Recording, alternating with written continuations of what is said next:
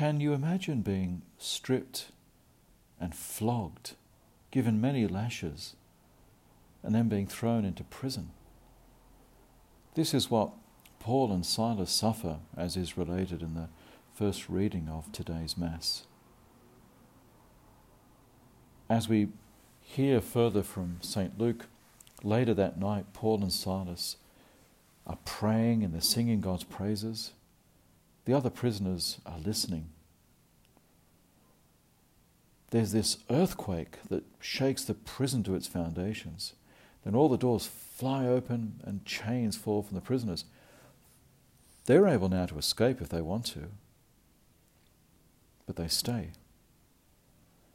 The jailer, seeing that the doors are wide open, realizes that he's going to be punished and shamed if the prisoners have escaped, so he sets about killing himself with his sword.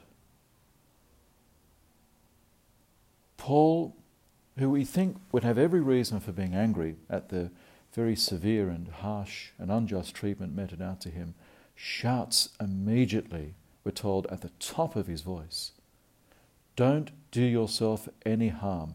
We are all here." The jailer feels profoundly moved by grace. He asks what he must do to be saved. And again, Paul and Silas, out of a great sense of generosity, advise him to believe in the Lord, and so salvation will come to him. There's such a profound transformation in the heart of that jailer. A sense of thanksgiving, perhaps, that the prisoners had not escaped.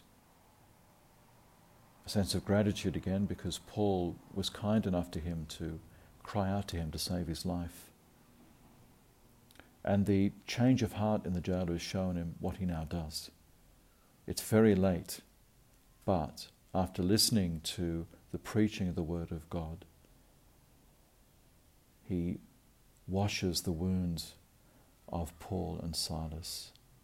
He's baptized straight away with all his household. And then he takes the apostle Paul and Silas to his home, affords them hospitality, and then they celebrate this wonderful conversion to belief in God. It's a great account of the movement from the usualness of life, just assuming that one's occupation would go on, but then being shaken to the core by the grace of God and the kindness of the one who represents Christ. The point that I would make is about the family life. The jailer feels that the conversion is connected to those who are closest to him, those who are bound to him by the bonds of affection and life and the sharing of a home. And we too in our families can grow in our awareness of how the grace of God binds us together with a sense of thanksgiving for each other, the support that we give to each other in times of sorrow, and the great sense of joy we have that God is present to us, supporting us and helping us to live in such a way that we can share together in the glory of God.